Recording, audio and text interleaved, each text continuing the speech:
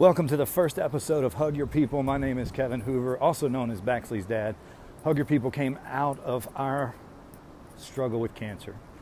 And I'm going to tell you the story of how we became a cancer family in 15 seconds. I'm going to tell you all about Baxley and how we got here. And we're going to just talk about love, life, and impact, getting to a place of happy. I hope you enjoy episode 1. This is Hug Your People.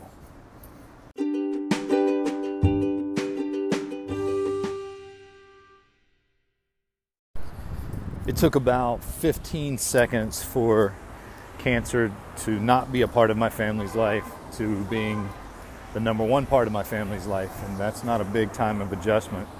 I'm walking from the Ronald McDonald House here in Charleston, South Carolina, to MUSC Children's Hospital, where my son and my wife and I are staying this week for chemotherapy. So if you hear noises that are in the background, that's part of the life here. This podcast is not designed to be perfect. It's not designed to be sterile. It's designed to be a living, breathing thing, and this is part of life.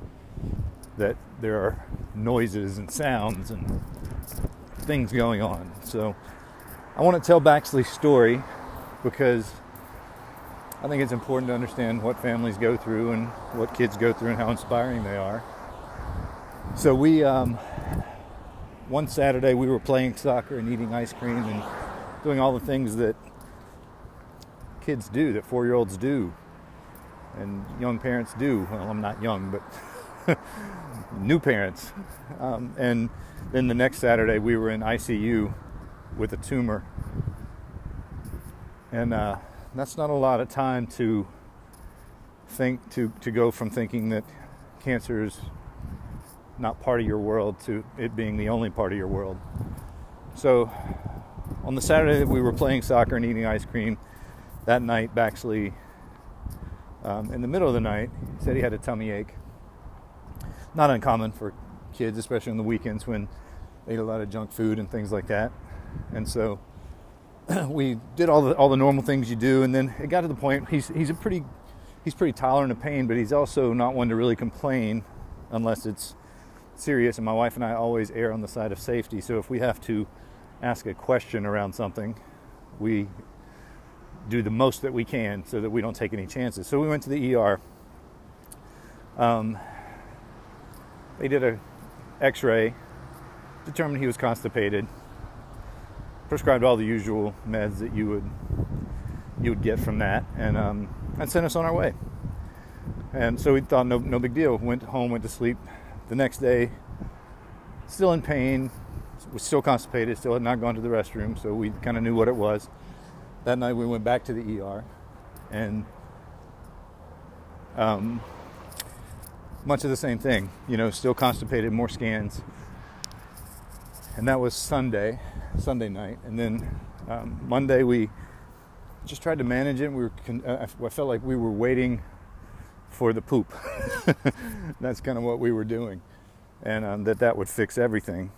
And we weren't really sure that there was anything else going on. We didn't know. We'd been to the ER twice, and so Tuesday we went to our pediatrician, and we ended up seeing someone that we hadn't seen before, and it was not a great experience for my wife. Took my son, and it was not a great experience for her. She ended up getting a pretty significant lecture about diet and things like that, and I get it. Knowing what we know now, it kind of rubs the wrong way, but that's okay. More scans and then more prescriptions for things to kind of help the constipation along. And my wife she left that appointment and she told me, she said, I don't feel right. Something's off. I didn't like the experience. I didn't like the lecture I got. I didn't like the attitude. I didn't like the bedside manner. She wasn't listening to me. This particular pediatrician didn't listen to my wife, and that mom instinct just kicked in. And I think she felt like something more could be done. And so she called the office, the doctor's office where my son goes, and said, I'd like a second opinion. So they scheduled him for Thursday. And so Saturday and Sunday we were in the ER. Tuesday we were in the pediatrician's office, and this was now coming up on Thursday. And the Sunday in the ER, they had done a kidney scan or a kidney work and determined that he was healthy. Kidneys were functioning just fine. Everything was as should be.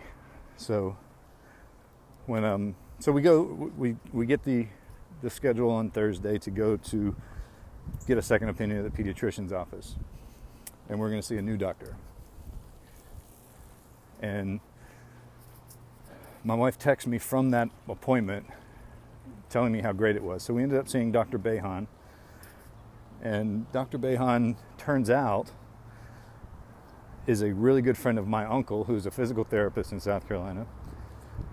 He had just changed practices from a small town to where we live, and that week, in fact. So it was a new thing. We didn't know who he was. He didn't know who we were. But he just had some incredibly strong ties to my family.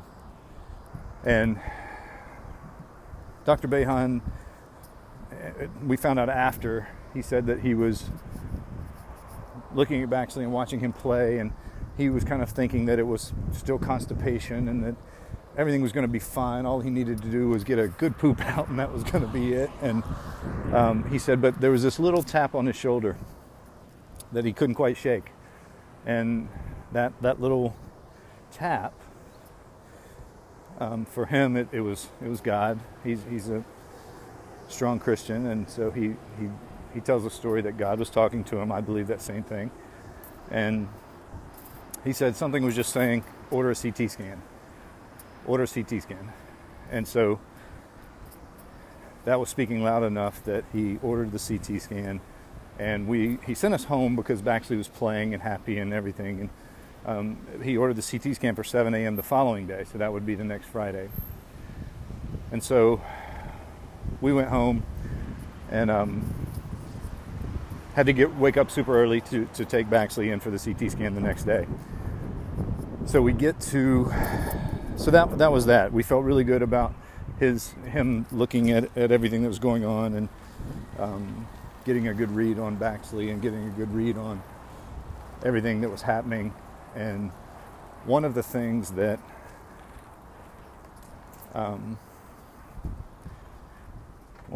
he said later is that he wanted to make sure that nothing else was really clicking. How you doing? And hold on a second.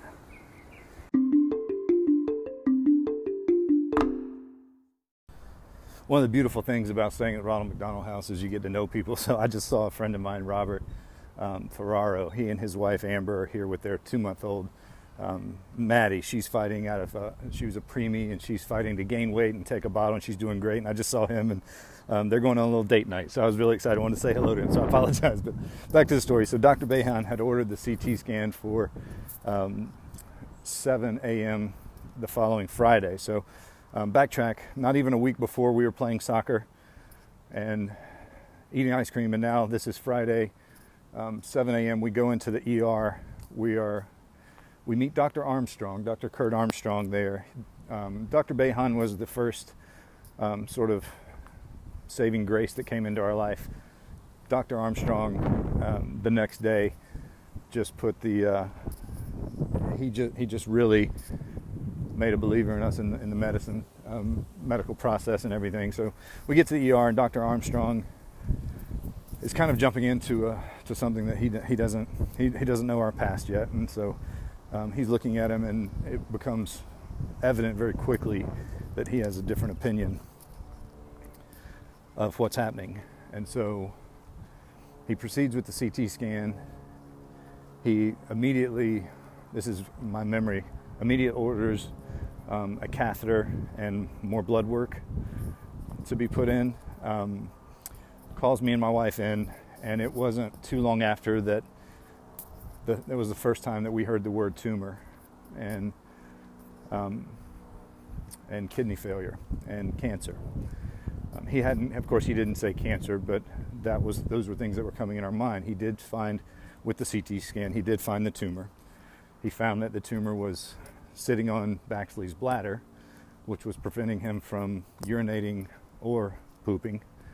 And because of that, he had gone into kidney failure, or was about to. And as a parent, that's about the scariest thing that you can hear. We thought Baxley was constipated and he just needed to poop. And what we found out was that Baxley had a tumor the size of a cantaloupe in his abdomen, and it was creating blockage in his bladder, which was causing his kidneys to fail. Whew. It's tough to tell.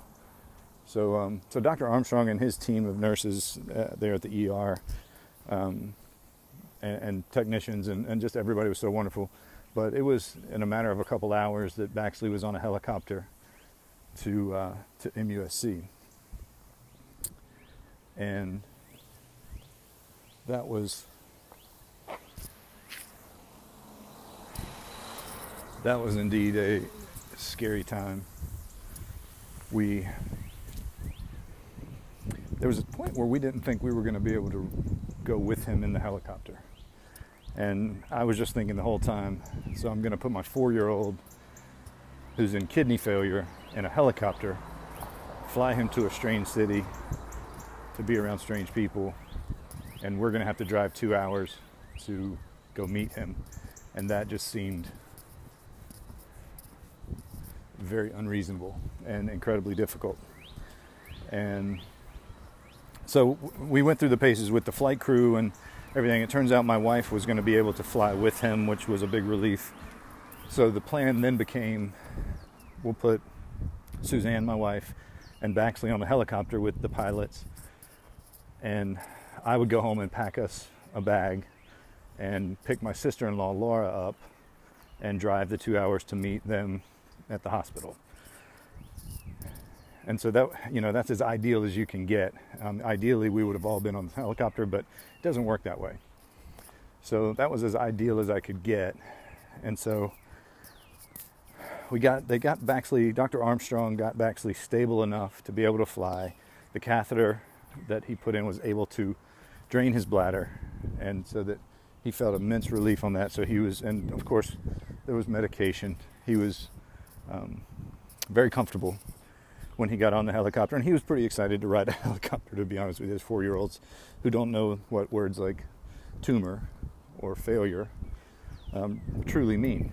So they got on the helicopter, and I went home to pack us a bag, and it's kind of like being, well, I'm not a physical kind of guy, but it's what I imagine being punched in the nose would feel like. When I got home and walked through my front door, and I saw all the little toys and the books and, the kids' stuff, I crumbled. Involuntarily fell to my knees. The kind of crying that is so deep that it's hard to breathe. The kind of tears that are just don't seem like they're going to end. And the kind of hurt that you don't ever want to feel, that you want someone to take away, and that you want to take it on yourself and remove it from this 4-year-old little boy. And I sat there on the floor of my house, not able to control anything. I couldn't control cancer, couldn't control the tumor, couldn't control the helicopter. I couldn't control what I had to do. The only thing I could do was cry. And that's what I did. Now, as a dad and as a parent, there are things that you just have to pick yourself up and do. And one of the things I just had to pick myself up and do is I had to pick myself up, pack a bag, and drive 2 hours to meet my son.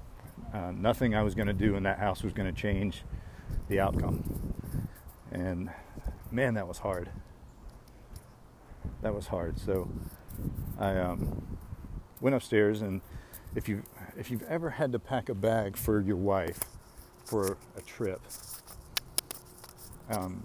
by yourself, without her guidance, without her knowing, it's stressful. When you add to the fact that her and your son are in a helicopter with kidney failure and a tumor, it's damn near impossible. But I pulled together some stuff and put it in a bag and went over to my sister-in-law's house and picked her up, and off we went. It was a long 2 hours, and this is where really, I guess, the magic starts to happen, or the I don't know if it's magic, I don't think it is, but the things that you need to happen start to happen. So we get to the hospital, and the first person we see is the pastor at my church. And it turns out one of our associate pastors was at the same hospital having surgery on her wrist the same day, in the same moment that my son's helicopter landed. So one of the first people that my wife and my son saw was the pastor at our church, Jeff Dunn. And that was pretty remarkable, that they were not airlifted under heavy duress and heavy stress, but they were put into a position of being greeted with a familiar face. So that was pretty incredible. And at that point, my son was in ICU. They still didn't know anything. They hadn't done any tests or anything. They just knew that his kidneys were not good, and that if they didn't do something to drain his bladder and eliminate that we would have big problems. So he was in ICU when my sister-in-law Laura and I got there, and we still didn't have any answers, and we didn't know how long, and we didn't know anything that was going on. And I think the scariest part is arriving to a bunch of unknowns. And so up until now, that's pretty much just story. There's really no time to process anything or think on a deep level about anything or understand what kind of dad or husband or man I am up until this point. So we get to ICU, and really from the time that I walked into ICU until today have been some of the biggest life lessons that I've ever encountered. And it's not the kind of thing that I wish on anyone else, but things like this podcast exist so that I can maybe help someone else. Maybe someone else out there is going through something, and maybe because I am a coach and I am super into personal development and I have studied those kind of things for a long, long time, maybe by sharing what I'm feeling and what I'm going through, it'll help somebody else. So that's really the purpose behind Hug Your People, the podcast. And it's also, I think, the purpose behind us being in this situation and going through the stuff that we're going through. And I love that there's bus noise and breeze noise and everything else like that, because this is kind of how Baxley would want it, I think. I really think he would. And he'll listen to this one day and chuckle. So now that we're in ICU with Bax, and we're starting to figure things out a little bit. We still don't have any answers at this point, and we stay in ICU a couple days, and really what we find is that the catheter was that decision was the difference maker between us being in a treatable situation and us being in a transplant or major surgery situation. So Dr. Armstrong at the ER that Friday really made some strong choices, and he was in our life because of Dr. Behan. And those two things are just remarkable when you think about how things play out and why people are in your life and why people make decisions. It really is remarkable that was kind of what went on.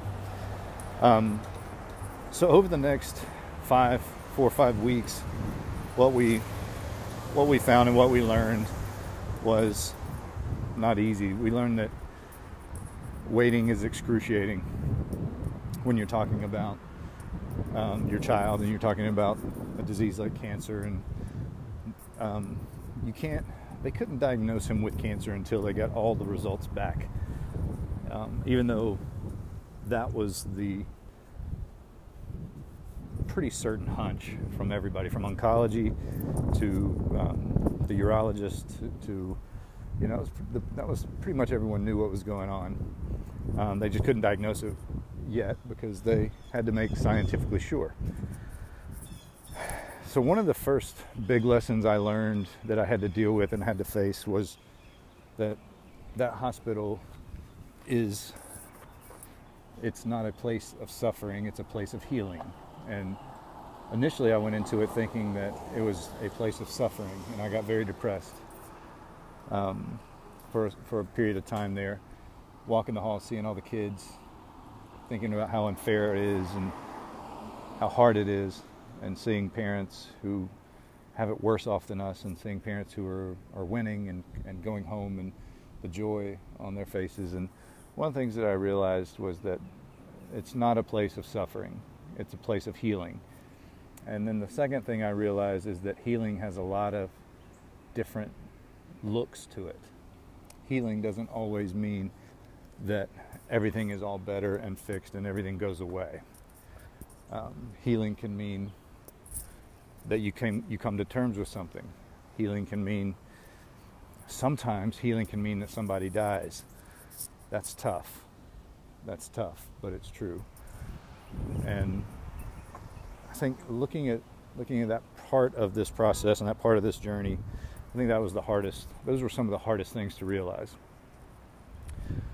Is that healing has many, many different faces to it, and that we don't decide what kind of healing we get.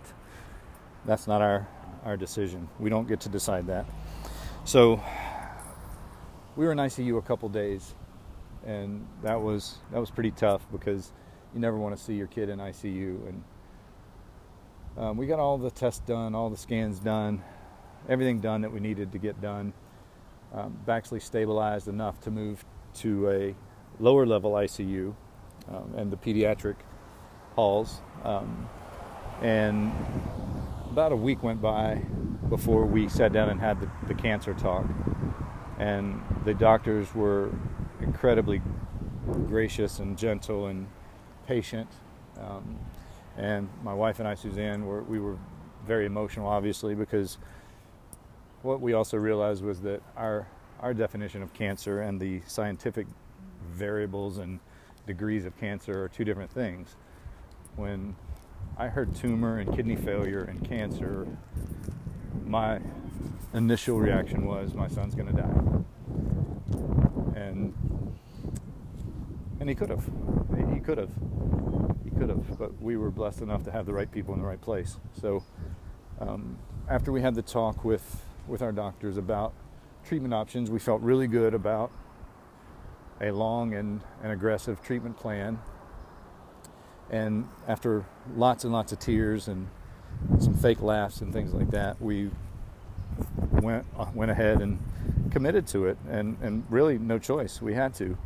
You're not going to say we can't afford it, and you're not going to say no. And I think that was another lesson I learned pretty quickly, is that when it comes to stuff like this, you don't make choices based on money. You can't. And trust me, when we got the bill for the helicopter ride, it was a steep one.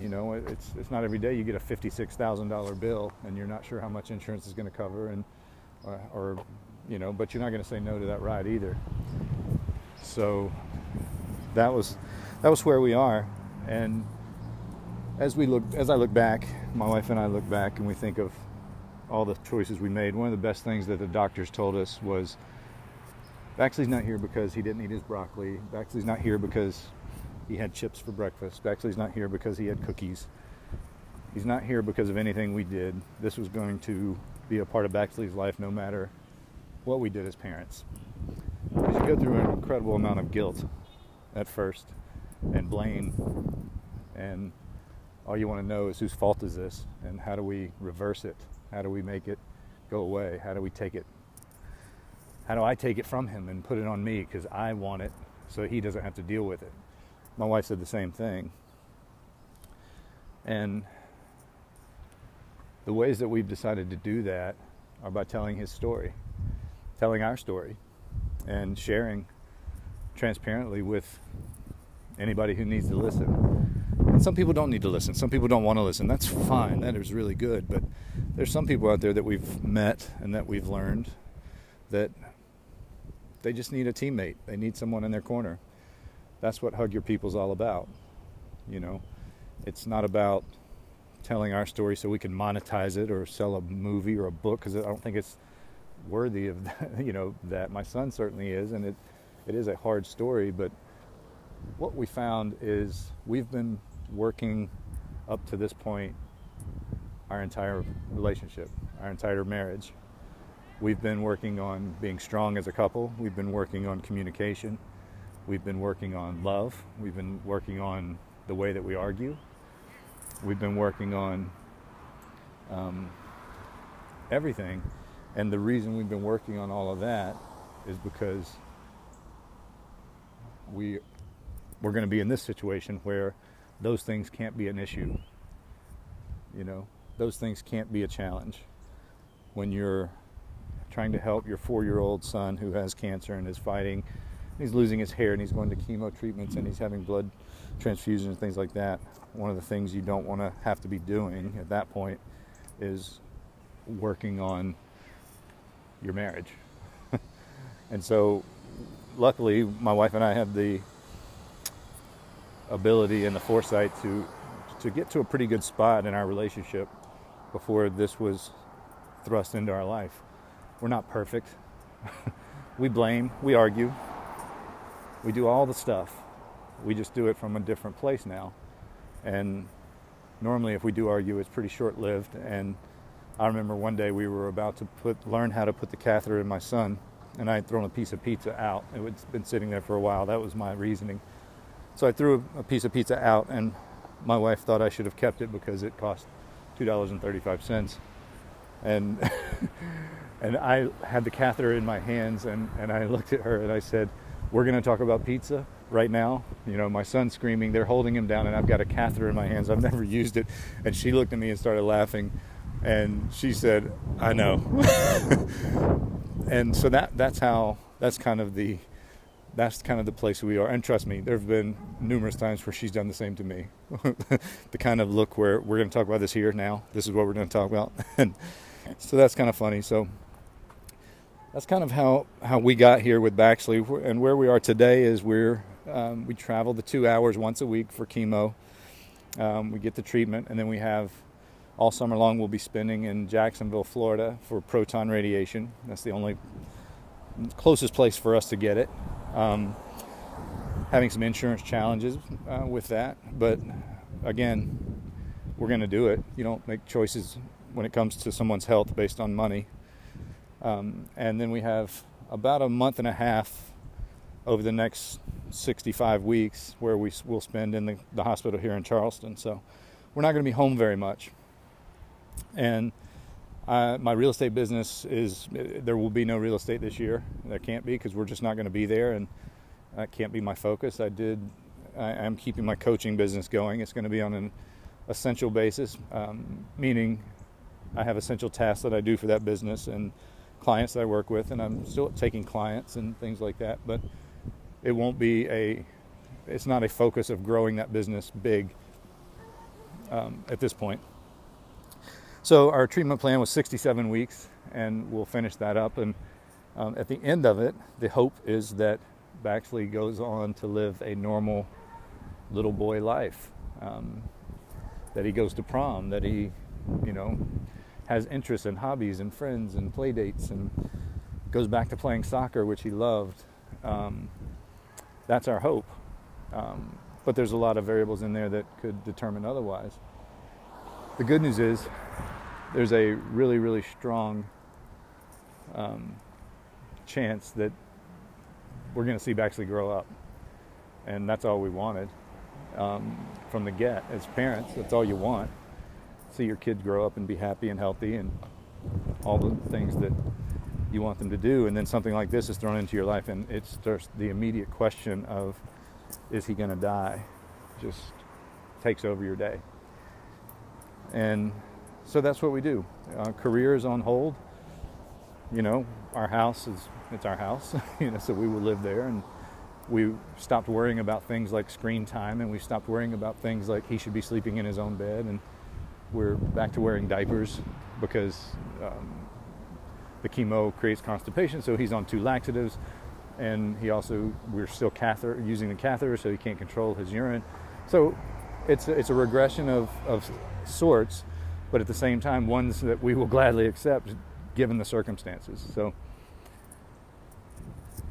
that's the story of Baxley and the Hoovers and where we are now. And of course, being Baxley's dad, I want nothing more. I would trade everything in my life and my life for him to not have to go through this. But I don't get to decide that. He has to go through this, and we have to help him. And that's what we're going to do. There's no other choice. There's no other discussion. There's nothing to decide. That's just how it's going to happen. And I hope that Baxley's story and that the personal agony and struggle and realization and awareness that we've been able to find will help someone, and that someone will relate to it, and that someone will think that the audio of this podcast is not perfect and laugh at it. I hope that happens because, listen, nothing about this is perfect. Nothing about this is perfect. Nothing about life is perfect. And if we spend all of our time trying to make it perfect, we miss that little moment of it just being fun. And the whole point of Hug Your People is that little moment of it just being fun. That little moment where it was quirky, it was cute, it was hard, it was sad, it was angry. Acknowledging that little moment that you were there, you were present with the people you love, and you got the chance to hug your people. That's what this is about. And I hope you find some inspiration. I hope you find some joy. I hope you find some insight. I hope you can apply it to maybe your life, or share it with someone who maybe can apply it to their life. But our journey's far from over, and these are going to come out sporadically whenever they come out. And I hope you'll share them. I hope you'll find some grace in them. I hope you'll give me grace in them as I figure out how to talk about this, and I figure out what to say, and I figure out who I'll be talking to. But for now, I'm just going to keep talking because I think someone out there needs to hear it. And if no one needs to hear it, it sure helps me verbalize my emotions and my feelings. So I think it was a good episode 1. I hope you enjoyed it. My name's Kevin Hoover, Baxley's dad. We'll try to get Suzanne on one time, but in the meantime, go hug your people.